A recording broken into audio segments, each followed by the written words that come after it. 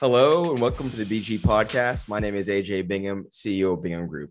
Our guest today is Gatling Haynes, the Chief Transactions Officer for the Austin Economic Development Corporation, or AEDC, as we'll refer to it now. Anne, welcome to the show. Thanks. I'm really glad to be here. Well, to kick it off, what is the AEDC? The AEDC is a nonprofit governmental agency that is a lot of cities set them up to kind of work between public and private sector, generally trying to make sure community interests, public policy are able to take place in private, let's say, projects, programs, or otherwise. Our organization is hyper-focused on more real estate issues, sort of planning to development, and specifically projects that are complex, and certainly ones that involve the city departments, have city funding in them, but perhaps may be executed by a private entity. So we're kind of a good in-between to make sure that projects are executed with the public in mind. And we do a lot of things, but that's what we're focused on right now. And though the program, I think publicly, the program has been in the works at the city level for a number of years. I started reading about it probably, I don't know, maybe it seems longer than though, maybe 2 years ago. Sure. It had been developed and it was on a shelf figuratively at council or at city hall.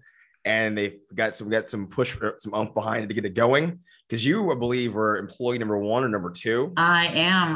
I was employee number 1, and we now have 3, which is exciting. But yeah, as a startup, I mean, it really takes often, 3, 5, 6 years for someone to have a vision and realize the need for something like this. But then you have to get, money behind it to kick it off. And sometimes that just takes at least a political term or folks that are really a coalition of people that really want to see it happen. So Austin made it happen, which is pretty exciting. And then what is so just for the average Austinite, what is the goal of AEDC in terms of on the real estate, in real estate? Especially in real estate, I think one of the reasons why it came into existence is there are a lot of development projects that are city-led, but often cities, from regulatory to financial reasons, just don't move at the speed of real estate. And as you know, the real estate industry here is probably about the fastest in the country, and the city's growing like crazy. But what we don't want to lose in a lot of these projects is that which benefits the public and community, right? So it's about having an entity that can move a little bit faster, like the speed of the market, but certainly has the same mission or objectives that city and city leadership has.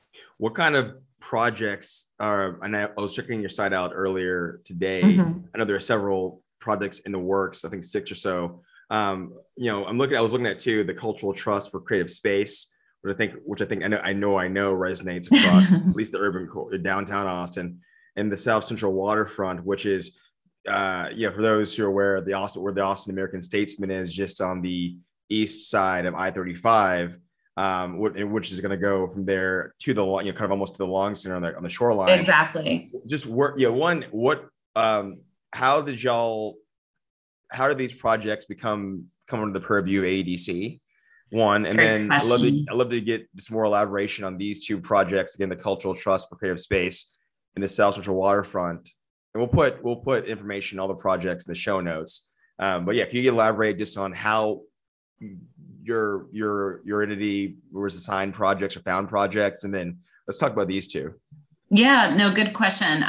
So in part, I think what pushed over the edge the desire to have an AEDC is the realization that South Central Waterfront was such an important extension of downtown. It's mostly privately owned parcels. Unlike Mueller Airport, which was a city property that then got developed, the city had a lot more control there. In this case, I think the city wanted to make sure the public benefits of what was envisioned in the 2016 plan were kind of enacted. And that really comes from having an organization, a person, a quarterback, literally getting up every morning, thinking about that district, making the relationships with developers, making sure that different financial tools or other resources are coming to the site to kind of make sure that the public sector benefits are there. And so I think that they'd been talking about AEDC, but after 2016, when they started talking about South Central, they realized, hey, you know what, this is definitely the kind of project that something like an AEDC would be perfect at. So they kind of came up about the same time. And I do think that every other city's waterfront districts always have either a special purpose development corporation or an organization that's like essentially chartered with the day-to-day management role of that district. As we know, South Central Waterfront is definitely moving forward. Some properties have already been developed. And one in particular at the Statesman site has looked at the original 2016 vision and tried to meet those expectations in a privately led project. But because of the extensive amount of public investment that would be necessary to achieve like 8 acres of a park and a major street that's going to be used by multiple parcels, there will be a role for public investment in that project, just to assure that the public entities or elements are really truly benefiting the public. So we're going to be working with that developer, but others that are on that site. And ideally with any public finance tool or any of the regulatory processes, we're kind of the go-between ombudsperson. We just try and make sure that at the end of the day, the public benefit is achieved and the site is developed out so that it really truly is a part of Austin and not what happens if you don't have someone in that role. You will get more suburbanized parcels that are kind of isolated buildings surrounded by parking lots. And we don't want that. I don't think not in downtown Austin where we need so many things. Oh no. Yeah. And then on the cultural trust for creative space. Yeah. So that one is more of a program management role. So the other one is more of a district management, public developer role. And the Cultural Trust is a program where the city has asked us with 3 different buckets of money to identify projects that they can invest in so that we have more permanent creative space infrastructure so that we can actually, especially with rents rising and taxes rising for all of our fairly, I would say, different versions of fragile arts, music, and culture organizations, how do we assure that they can stay in place so that as the market gets hotter and hotter, we don't lose that, which is the DNA of the city, which is creativity. So that one in particular, we're running an RFP, request for proposal process, trying to find out from everything from music venues to visual arts studios to maker labs and, people that are kind of more on the making side of creative businesses, what are their space needs and what are their challenges? And from there, we will start to look at whether it's suiting those organizations into city-owned spaces, retrofitting them to be creative spaces, or looking at potentially acquiring land and developing projects as well. This is a long-term process, but we hope to make some initial investments and demonstrate how these public dollars can be used in this way, probably in the next 6 to 8 months. The projects won't be finished by then, but we'll at least be able to relay what those projects are based on what we've heard. Probably faster working or a city project, but being conducted faster through ADC than normally would have been if it was. Exactly. Yeah. I mean, and it's funny because even just, we can move faster. I know that ADCs in general have the ability, they follow a lot of public processes, but because they're not part of a huge bureaucracy, they can just kind of move a little bit faster. I mean, we're like a startup. We've got now 3 people. Mm-hmm. We have a job posted for a community relations manager, which is key because we're only as good as our relationships with communities are. Mm-hmm. And so we really want to make sure we're hyper tied to the places that we're working. But it's interesting because we'll still be kind of scaling up. We have general counsel, but we may not have all our contracts in place for every type of thing that we need a contract for. So, we're assembling the plane as we fly it. Very good. And I know David Culligan, he's a friend of the show. He's been on, he was on before in a prior role with the Economic Development division of the city of Austin.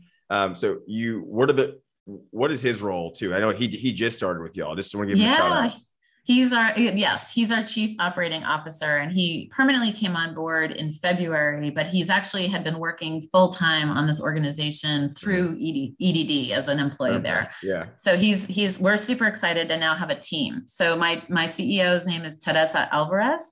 He's a longtime Austin resident and has been most recently working for Wells Fargo Community Development and the foundation, but certainly has been involved in a lot of nonprofit organizations in the city and brings a ton of great energy to the role. So we're super excited. And I should mention, we have a board of 20 people. It's a big board. And what are the overall, what's the future or what's the plan, their build out for ADC overall, like staff wise? Staff-wise, we do have a preliminary budget that was part of our initial plan that I think staffed up to 5 or 6 by the end of this fiscal year. And we're on the city's fiscal year, October 1st through September 30th.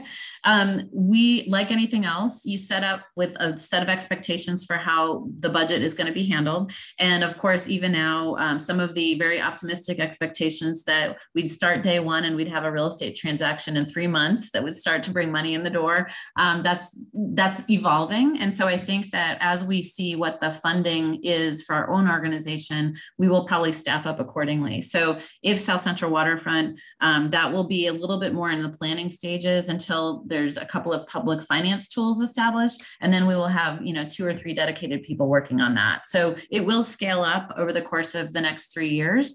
But I would say that other than a few additional people, I could use an army for all the projects we're involved in, but I think we're going to be looking to be pretty lean for a couple of years. I got it. And then for members of the public or business community who weren't aware of AEDC before the show, how can they engage with y'all? And again, we'll put information about the different projects that are in y'all's pipe or projects or programs in your pipeline. No alliteration there, but what are ways that the public, again, or community groups or business entities or interests can reach out and connect with y'all? Yeah, sure. I mean, our website, I would say we're getting to build it out with a little bit more information with our initial projects. We certainly try to use that website on a frequent basis. I will say we have social media. I think it's at ATX_Austin EDC, but I will tell you that we don't have a social media expert. I'm definitely not that person. So we're sort of building our community that way. But the most important thing people should know is specifically if you're on the real estate side, have a project that that there's some public funding that would be a part of it, or you really want to partner with a local community and don't know how to do that. I think that's our sweet spot about being able to really engage both public and private.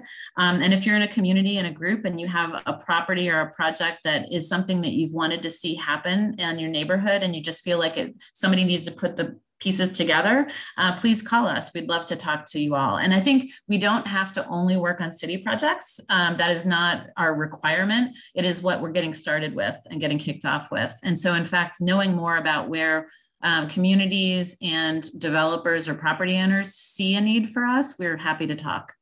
Very good. And I want to close with this, 2 things actually. One, I'll give a shout out to my colleague at the City of Houston, Josh Sanders, for connecting us prior to moving here.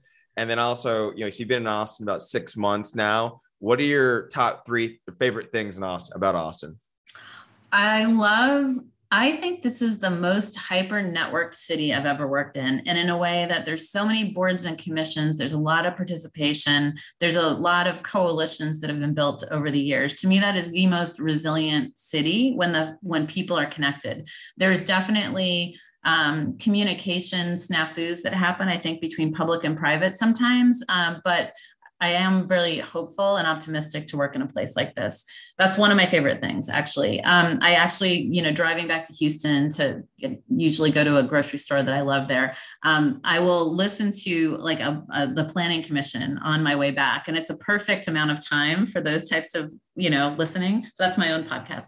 I also love the fact I really didn't realize that the coffee and taco thing was as real and vibrant as it was. And so I truly love not just that there are coffee and tacos, but the communities that each of those organizations or coffee shops or taco, trucks do. They bring communities together. And so I love just spending time in those places. Wait, real quick on those 2, any favorite taco places that might be controversial, or coffee places? Oh, gosh, I couldn't pick a favorite yet. I'm still sampling them all. That's like my political out on that one. Political move. That was good. Yeah. But I also really just love, it's related to the hyper network. It's a place that anyone who has a really good idea very quickly launch it. And it's a place where innovation can happen. I think that's a creativity that we see in Austin. It's not just about the music, live music. It's not just about the visual arts. It's not just about performance.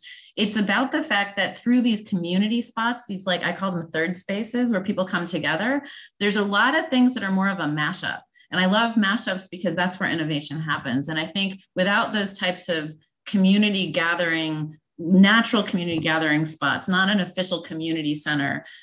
You've got a lot of those in Austin. So I think it's a real strong foundation for an awesome future for the city. So despite the real estate prices, and I'm daunted by that, but at the same time, I think it's an awesome place. All right, Ann, thank you for your time. Ann Gatling Haynes is the Chief Transactions Officer for the Austin Economic Development Corporation. We'd love to have you back on the show in the future. Thank you again for your time.